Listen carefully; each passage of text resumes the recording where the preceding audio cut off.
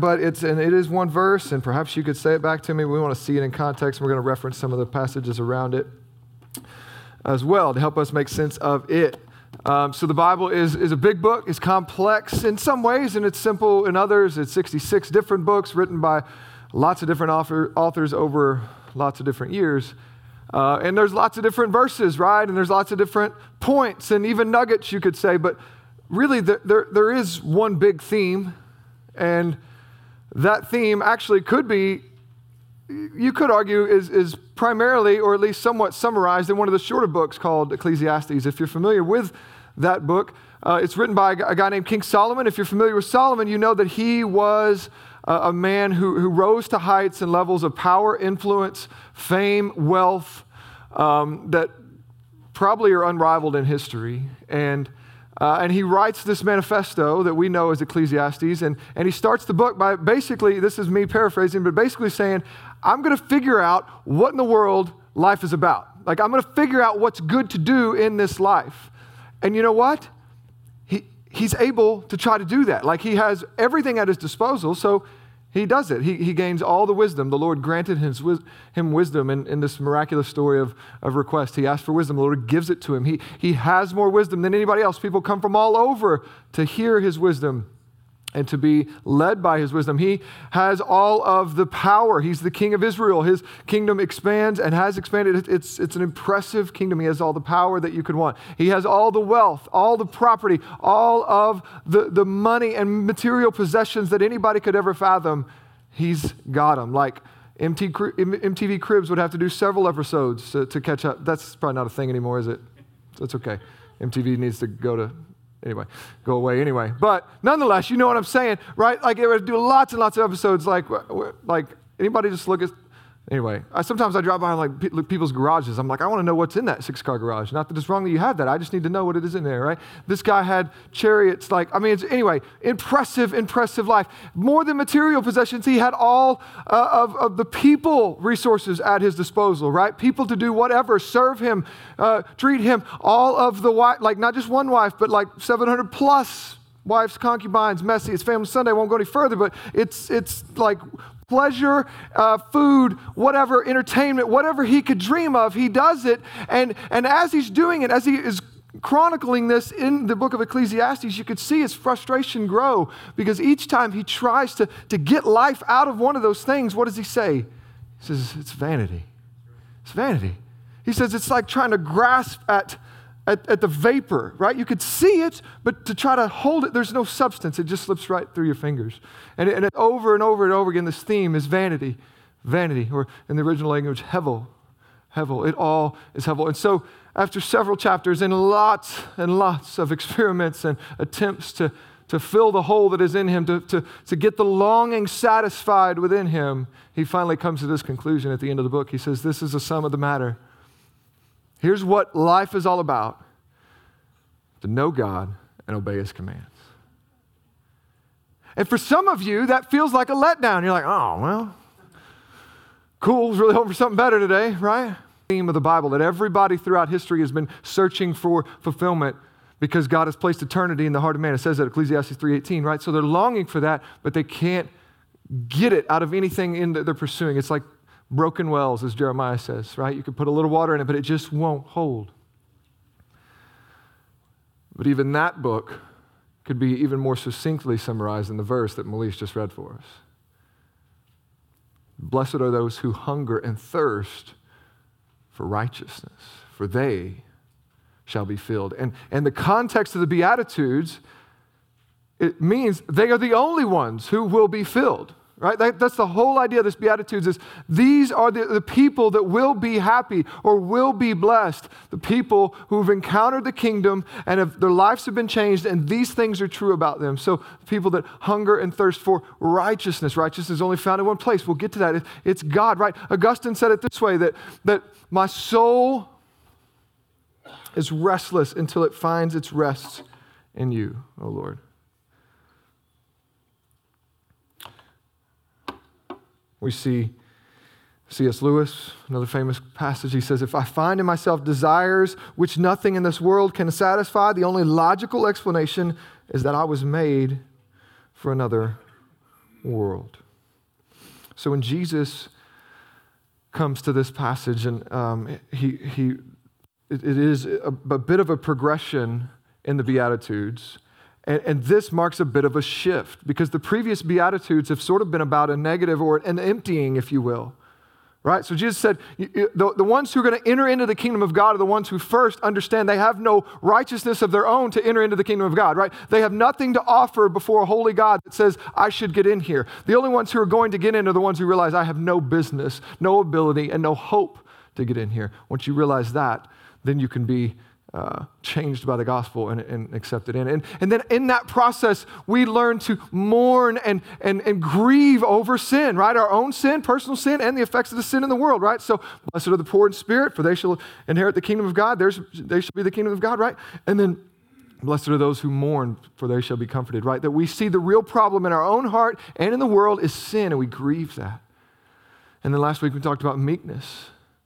Right? That as a result of these things, as a result of encountering Jesus and his kingdom, we become a people who are humble, a people who aren't imposing our will on the world, but are rather content with what we've been given, and we are a meek people. And for some, that's kind of all they've ever heard about Christianity, is that it's just a whole lot about denial, right? And let me be clear, it is about self-denial. Some people haven't heard enough about that piece, right? They haven't been told that it's not about fulfillment and prosperity. It's about denying ourselves, right? Taking up our cross and following Jesus. So that is absolutely true.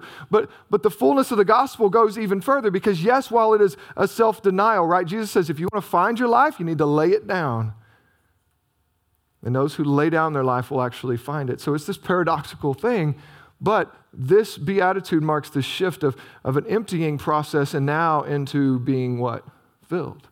Right? That there's a positive, there's something we're actually pursuing and seeking. And so yes, it is a self-denial, but it is not to no end. It is not that we deny, and never get anything in return. It is actually that we deny what our inward-focused self, right?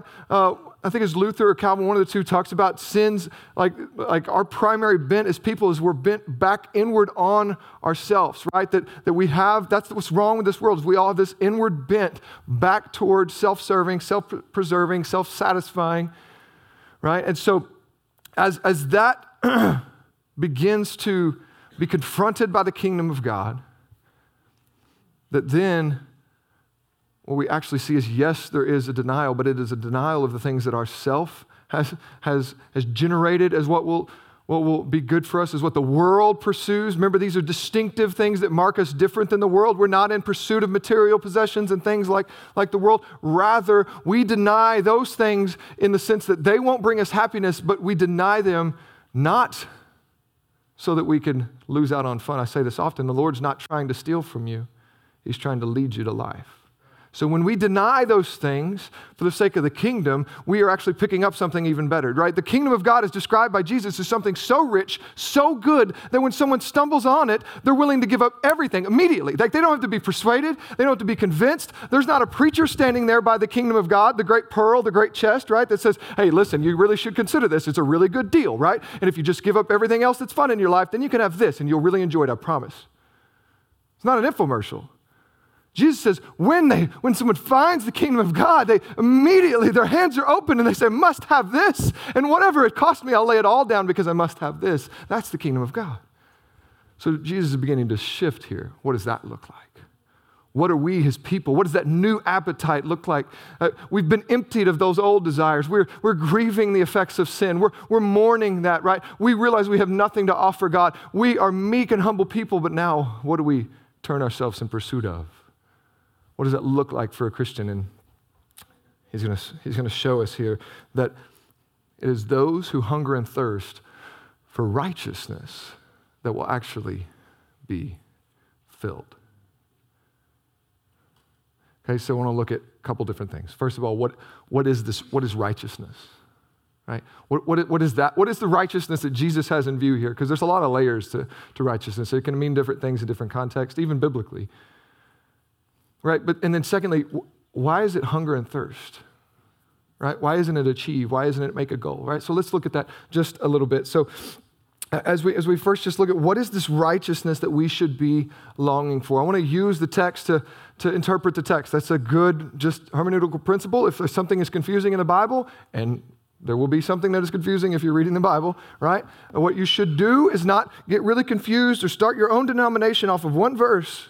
It's a bad idea, right? Instead, you should let that verse be interpreted by all the other verses, right? Because where something is unclear in one spot, the Lord will likely shine light on it through study in other spots. And so let's look just a bit. What is the righteousness that Jesus is talking about here? He says later in the same sermon, and even in the same chapter, verse 20 of Matthew 5, he says that our righteousness must exceed the righteousness of the scribes and the Pharisees. Well, listen, if we're talking about just a religious checklist, these guys are varsity pro level. They won't be exceeded. Nobody is getting drafted above these guys. These guys have the Pentateuch memorized. Like they're next level religious people. They have kept the law to a T. But Jesus says our righteousness needs to exceed theirs if we're going to enter in the kingdom of heaven. What in the world is he saying there? It sounds like he's cranking it up even harder to a place where no one can achieve it. And in some sense he is, but if you keep reading, and as we work through the rest of the Sermon on the Mount later, we're going to see that in verses 21 through 26, he talks about that we must not be a people who just simply don't murder, but also a people who don't even sustain anger in our hearts toward our brothers. Right? So it's not enough just to murder, just to not kill, Jesus said. This is where he gets into, you've heard it said, but I tell you. You know these parts, right? You've heard it said not to commit adultery, but I tell you, don't even lust after a woman in your heart because that's already the issue, right? You've heard it said not to murder, but not to even have anger, right? So he begins to walk us through these things. Verse 31, 32, it's not enough just to not be a people who divorce, but like we should surpass the righteousness of these people and make peace, right, with people that we are in covenant commitments with, and we don't marry people who are not like that. Like our righteousness as Christians rises above that of the world's bare minimum. What do I got to do to get this check mark? Verse 33 through 37, he says that not only should we keep our oaths, but we should be the kind of people who don't even need to take oaths in order to be believed. Verse 38 through 42, he says, not only should we poke out an eye because one of ours, or should we not poke out an eye because one of ours was poked out, but more, if someone slaps us, we should do what? Turn the other cheek and return good for evil. Verses 43 through 48, we should not only love our neighbor, but more, we should love our enemy and pray for those who persecute us. So when Jesus is speaking of righteousness, he is not talking about a religious list of rules. He's not talking about a perfect attendance at church or Sunday school or Bible study or those sorts of things. He is talking about a righteousness that supersedes that of those religious Pharisees. He's talking about a new ethic that's created by new desires in the heart of his people.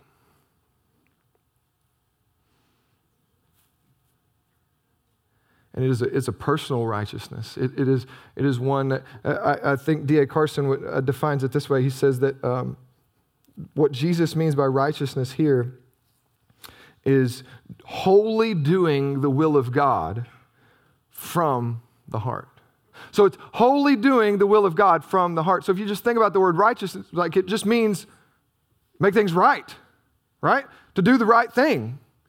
Right? So that should be us personally with the Lord. We should want to be right with the Lord. Now listen, this is beyond justification. There's layers to righteousness, right? We should absolutely long to be justified before the Lord. But if we are in Christ Jesus, that is settled and done. We are seen as one, not as a sinner, but one is forgiven in Christ, and we are justified forever. But we should also want to have any sin that remains in our heart, we should want to put it to death, as we saw in Colossians. We fight, we put that to death. We have a longing for righteousness that leads us to fight sin and pursue holiness, right? So there's a personal aspect of that. But beyond that, there's also a corporate aspect of that. We should also be a people who are pursuing justice, right? We want things to be right in the world. We're not okay with the brokenness of our world. It should grieve us, right? The debates about racism and junk and tension and all of that stuff that goes on, it should grieve our hearts.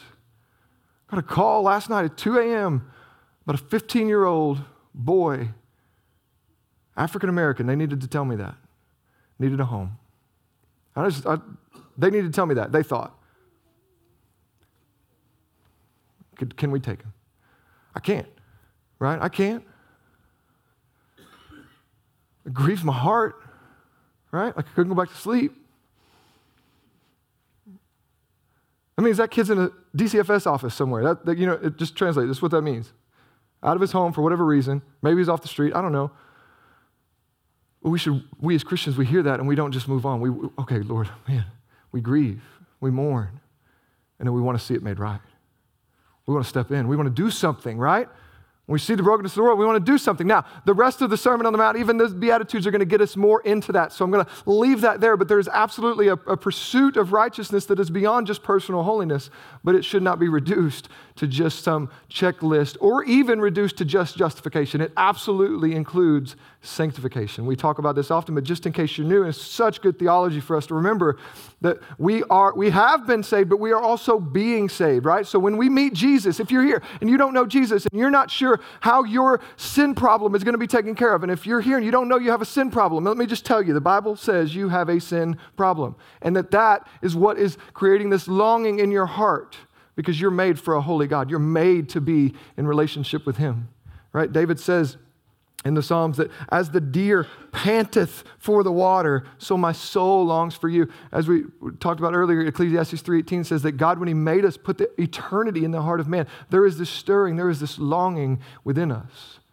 I attached a poem to your digital bulletin on the app. I'm not a big poetry guy, but Pastor Rusty left me with a book, and man, it's been really good when I challenge myself in there. But there's a guy named George Herbert who wrote a bunch of rich poems, but one of them's called The Pulley, and it's in your bulletin there. I'd encourage you to read it later. But he poetically describes and paints this picture of when God is creating us as people, He gives us this world of yes, this world to enjoy, but He withholds, when it comes to the thing that will bring rest or will bring ultimate peace, He says, no, we have to withhold that. We have to withhold that because they must only find that in me. They must only find that in our relationship with God. If He gives that to us in something else, then we would have no need for Him. So this world is full of yes, and these are not bad things that we even pursue. But if we're looking to get life out of them, they will leave us empty-handed. It will slip right through our hands, crumble in our midst. Only the kingdom of God satisfies. Only the kingdom of God allows a people to be filled. And so, if you're here, and that's you, right? Your heart, you know that wherever you are, in whatever season, whatever position, whatever place you're in, it always seems the grass is greener, like on not just on one side, but like every other side that you look. Anybody been in a place like that? If that's you, right? If you're struggling like that, you need to know that no greener grass, no different circumstances are going to fill the hole that is within you. It's going to continue to long. And what we actually need as a people separated from our life source is somebody to come and take care of that separation, right? To restore what was lost. That we were made to be in relationship with a holy God, and the only way that can happen is for a holy God to step into our mess and make a way. And Jesus did just that. Jesus stepped into our humanity, into history. He took on flesh. He was the Son of God, there from the beginning, the one who created and spoke it all into existence. He takes on flesh. He becomes like us. He lives the life that we couldn't live. And then He dies the death that we were supposed to die in our place on the cross. And then He resurrects on the third day, bursting forth with power to be the firstborn of all creation, that we would follow suit and join Him in that rebirth so that we could be reunited with our holy God and once again be filled. Beatitudes, Jesus is talking about the kingdom. Remember, we said it's sandwiched in between these declarations of Jesus saying the kingdom of God is here.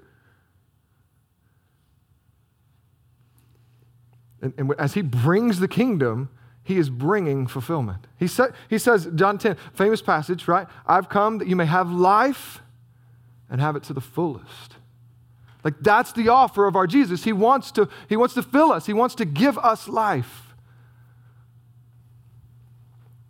But we only find it in Him. So if you're here and you've never opened up your hands and let go of the things you've been pursuing and cried out to Jesus to save you, a sinner, to have mercy upon your soul and trusted him as your Savior, then you will never be filled. You will never be satisfied. In fact, you're headed toward an eternity of that angst and that pain and that turmoil and that dissatisfaction. It's going to get cranked up whenever you leave this world and go to the next. It's called hell, and it will be an awful place that will always be a reminder of what's missing in your life, that you will never, ever be satisfied. But if you're here today, that doesn't have to be your fate, because you have breath in your lungs and you're hearing the good news of Jesus, that he has come to save you. He's come to save sinners like you and me. And if we cry out to him and ask him to forgive us and make him the Lord of our life, we turn from our sin and we trust in him, believing that he is indeed the Lord of all, who paid for our sin and was raised from the dead. Then the Bible says you can be saved. You're born again. You have new life. You have the Holy Spirit deposited within you, and that you will be filled. Because remember, these are not a list of things that we have to, accomplish in order to enter in the kingdom of heaven, right? These are descriptors, right? These are traits of God's people. He's talking to his people, the people who have trusted him. He says, this is what's true of you. So this is not something that we got to, figure out how to be meek and figure out how to be, hungry and thirsty. Rather, it's something that defines us, and we need to lean into and let it be a mirror for us of how much we're like Jesus and what direction we need to move. But it's not something that we accomplish in order to get accepted into the kingdom. It's rather, because we're accepted into the kingdom, these things become true of us. And we, as the kingdom of God, will be the only people who are truly blessed or happy. The whole world's pursuing happiness, right? Takes different forms, takes different paths. The world is pursuing and trying to get happiness, trying to wring it out of this earth. Material possessions, relationships, jobs, status, fill in the blank. Solomon said, it's vanity. Tried it, been there, right? I point out often, our celebrities they display this for us too, right? Because they're the people who have arrived in many ways, right, to the status, to the place that the rest of the world is seeking, right? But they don't find it, right? The things our culture holds up as ultimate, the beauty, fame, money, clearly doesn't satisfy, because those people who achieve or get all of it, they're still not happy. In fact, many of them are more miserable than us poor, ugly folk, right, with only like 45 social media followers. Can you imagine? I'm sure there's others that have said this, and you've heard me, or said something like this, and you've heard me quote it before, but Jim Carrey, who seems to, I don't even want to make fun, he's in a dark place, frankly, what it seems, but he says a really profound thing at one point in his career a few years ago. He says, I wish that everybody could just get everything they want. I wish they had the money to just get everything they want, because then they could see that it doesn't bring happiness. That's my paraphrase. I'm sure I butchered the quote, but the point is what he's saying is it doesn't, I've been there, done that. He's got the checks, he's got the ability, and he says it doesn't bring me happiness, right? Jeremiah says it's a broken well, right? Jeremiah 2:12. My people, he says, God's looking at his people that he has blessed, and he says they've committed two evils. They've forsaken me, the fountain of living waters, and they've hewed out cisterns for themselves, broken cisterns that can hold no water. Isaiah says in chapter 55, why do you spend your money for that which is not bread, and your labor for that which does not satisfy? Hearken diligently to me, eat what is good, and delight yourselves in abundance. Incline your ear and come to me, that your soul may live. So, we're going to talk about hunger and thirst in just a minute, but we have to know what we're thirsting after. Because it doesn't say those who are hungry and thirsty for blessedness, or those who are hungry and thirsty for happiness, does it? Because the teaching of the Bible is actually that happiness is not something to be sought after directly, but is actually something that comes as a result of something else.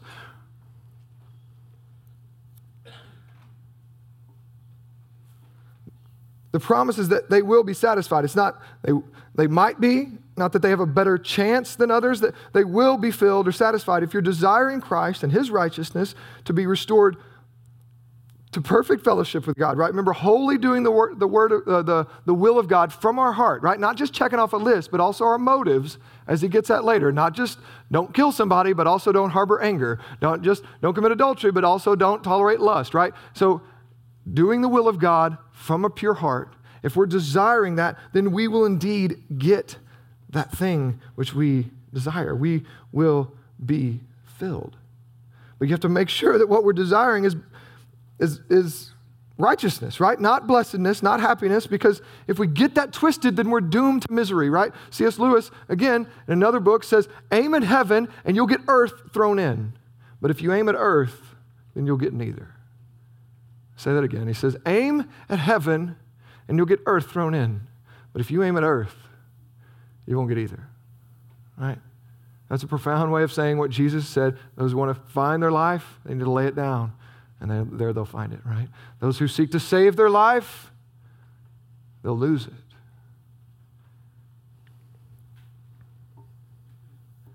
So, that righteousness is a desire to see ourselves made into the image of God as fully and wholly as possible. Right? That we long to have not just our sin forgiven, but any influence of it or any remnant of it in our life vanish. We want to be made more and more like Jesus. We long for it and we thirst for it. And that's why he uses the language of hunger and thirst. Right? This language of appetites, right? God uses that as a signpost. He uses hunger and thirst as signpost into a spiritual realm, into spiritual realities, that we should be a people who are longing continually for this righteousness. And it's an interesting paradox because in some ways Jesus comes and says, I am living water, right? Whoever drinks of me won't thirst again, right? I'm the bread of life. Should, partake of me and you won't be hungry again. But what he's saying is there's a perpetual, feasting on him as the living water and the bread of life. It means that we won't have to look for anything else to satisfy our thirst again, right? That we will have found the ultimate thing. And so when he gives us this imagery of hunger and thirst, it helps us realize it's not this goal, right? It's not those who make it their goal to be righteous, right? Or those who kind of care about being righteous or hope that maybe one day they will attain to some righteousness, right? Maybe if I stumble upon it, that'd be okay, right? No. It's the people who are hungry and thirsty. Those are the people that are truly in the kingdom of God because they are the people longing for the things of God.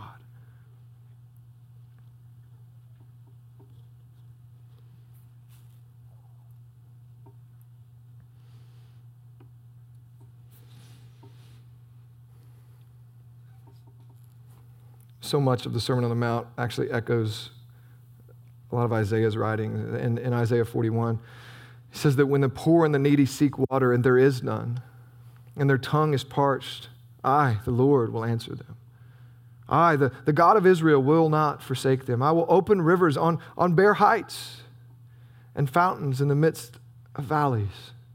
I will make the wilderness a pool of water and the dry land springs of water. I'll put in the wilderness the cedar and the myrtle and the olive, all these trees, he says, where there seems to be nothing to satisfy, where there seems to be no hope. This is reflective of the Exodus, right? Whenever they're at the Red Sea and there's no way forward, God makes a way. When they get in the desert and there's nothing to drink, God gives them water. When they get in the desert and there's nothing to eat, he gives them manna from heaven, right? God fills his people who are longing for him. And he says that I will always do this. I will always make sure that they are filled. But Jesus in John chapter 6, after he feeds the 5,000, then he's got this crowd that's following him like, oh man, I want to see more of this show. I want to get more of these meals. And then Jesus goes across. Like, Jesus doesn't try to milk that. It's interesting. Got these 5,000 plus people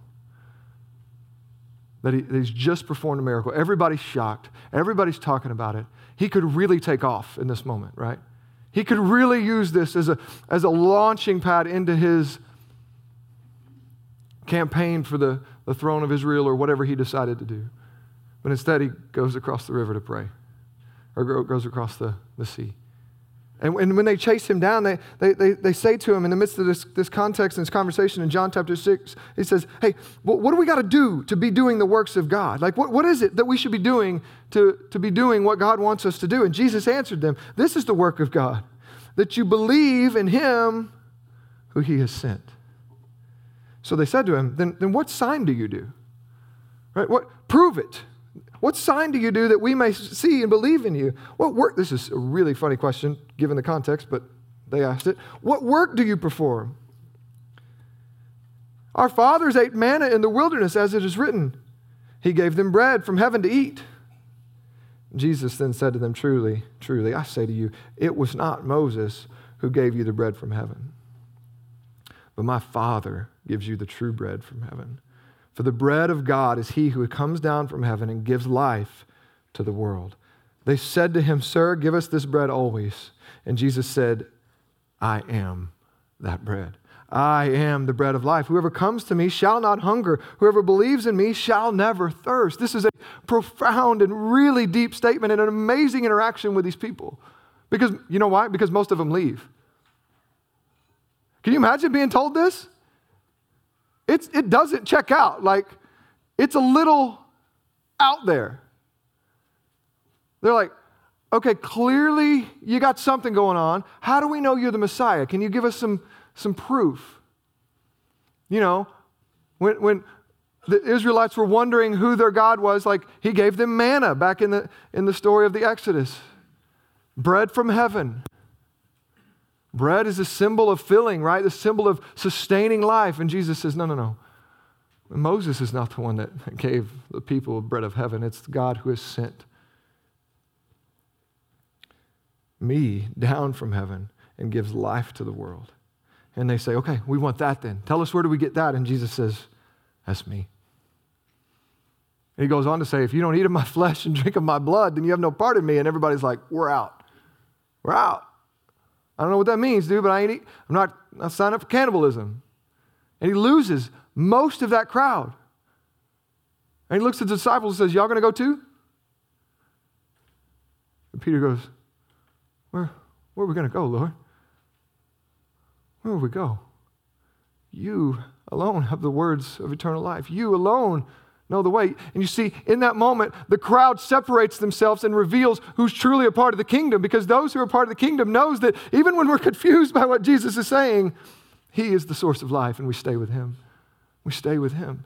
Peter says, nowhere else could we go. I don't know what you mean by eating of your body, Jesus, but we're here with you. We're in, because we got nothing else.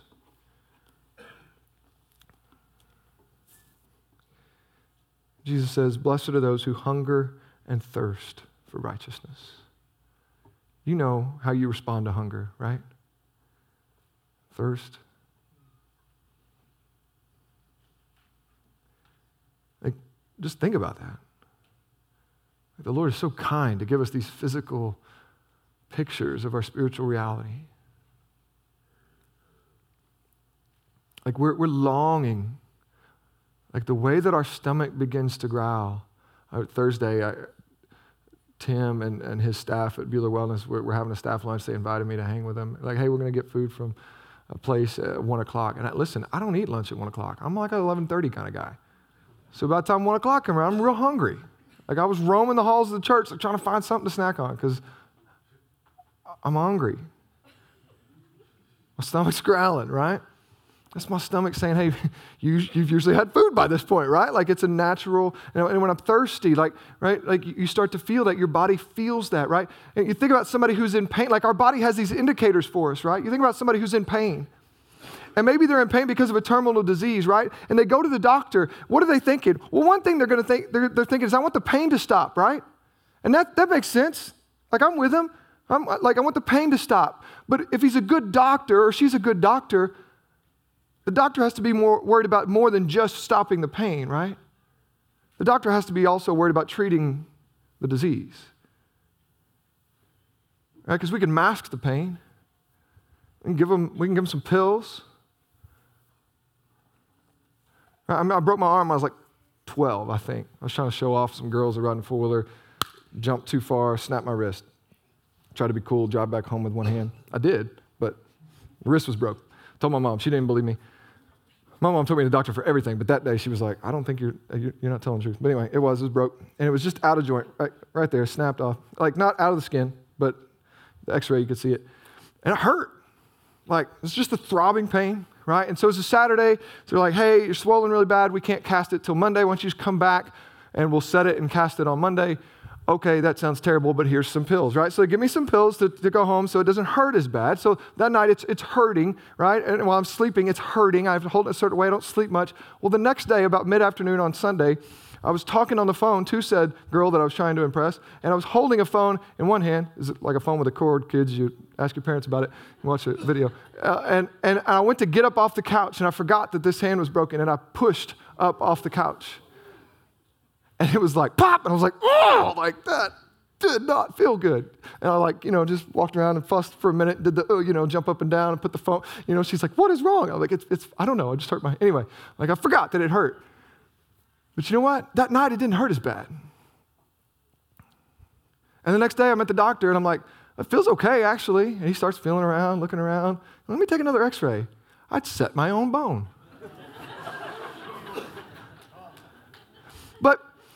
And it felt better. Now, it still had some healing to do, right? But it felt better being back in its spot. So we can mask that, right? We can take some pills, and we can make the pain kind of go away. Well, we gotta deal with the source of the issue, right? We gotta deal with the pain. And some of us are pursuing mask, right? We're trying to fill this aching within us with something, trying to get it out of this world. And Jesus says, no. You've got to let me deal with the actual issue. You've got to let me set the broken bone. You've got to let me restore what's out of place. There's something out of place. Your heart belongs in the presence of a living God, and it's out of place. Let me restore that. And it was painful. His own body was broken in the process.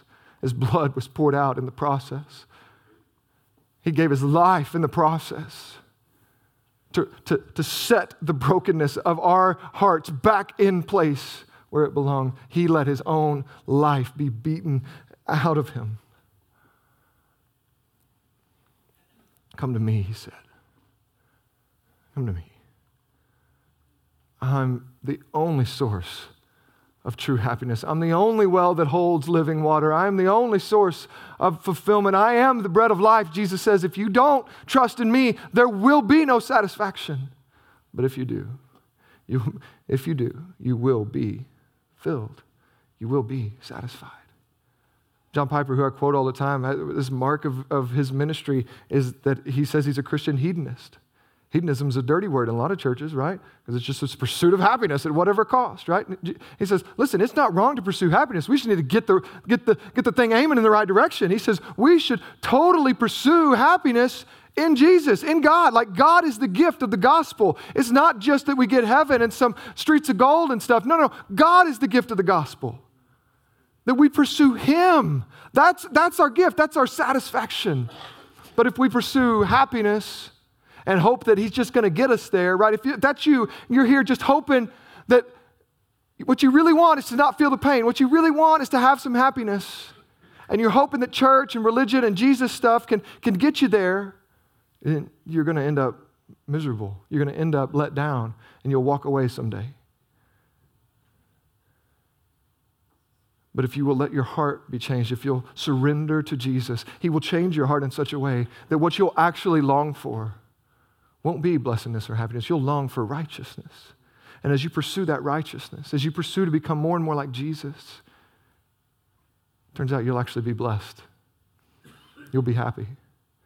Both now, you'll have a contentment, you'll have a fulfillment that is within you now that will one day be fully culminated, fully celebrated, and fully realized when He comes back. Again, the kingdom is already, but not yet. We get glimpses of it, we get portions of it, but one day it'll be fully realized. When we sit down at the wedding feast of the Lamb and we see all things put right, we see justice doled out across the board, we see righteousness fully restored, we will be satisfied. There will be a day when our hearts do not long the way they long. There will be a day when our hearts don't hurt the way they hurt. Our hunger will be satisfied. We will be filled. So, as we reflect on this,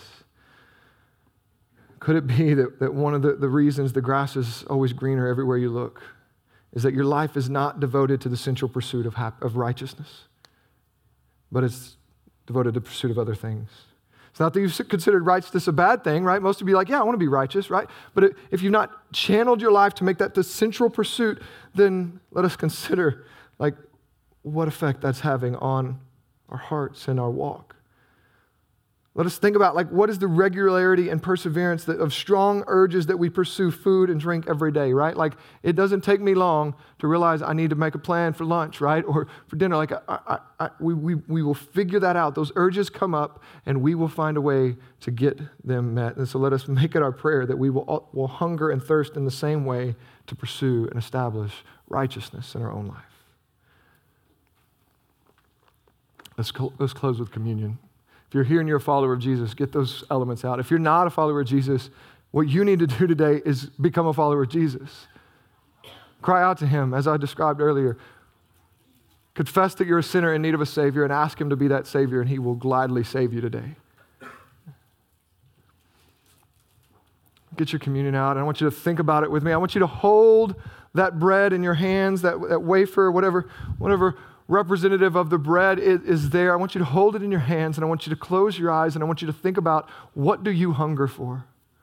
What is your heart just default to dreaming about and thinking that you need? What are you frustrated that you don't have? What's your spiritual hunger? What is it? What has it been? I just want you to confess that to Jesus. Confess that to Jesus, and then hear him say, hey, child, take and eat. Take and eat.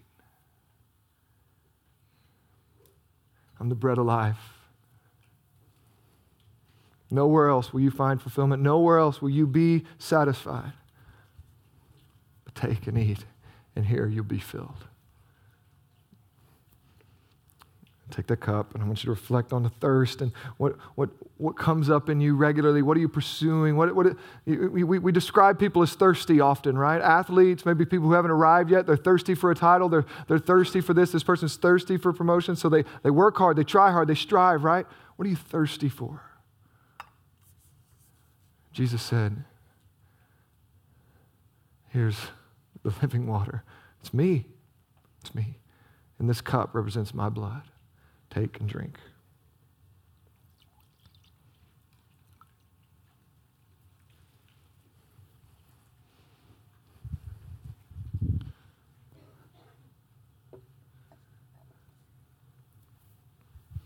Let's pray.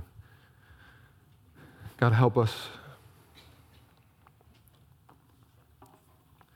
Help us to rightly see our need wherever we are. If we're not a part of your kingdom, Lord, would you give those people who are here don't know you as Savior, would you give them faith today to come and run to you to be saved?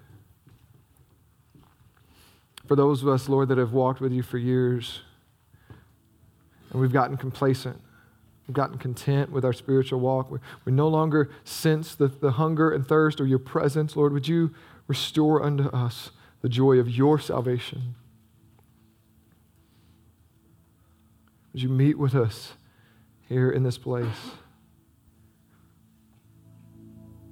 and cause us to hunger and thirst for your righteousness? We can't generate that on our own, Lord. We're at your mercy.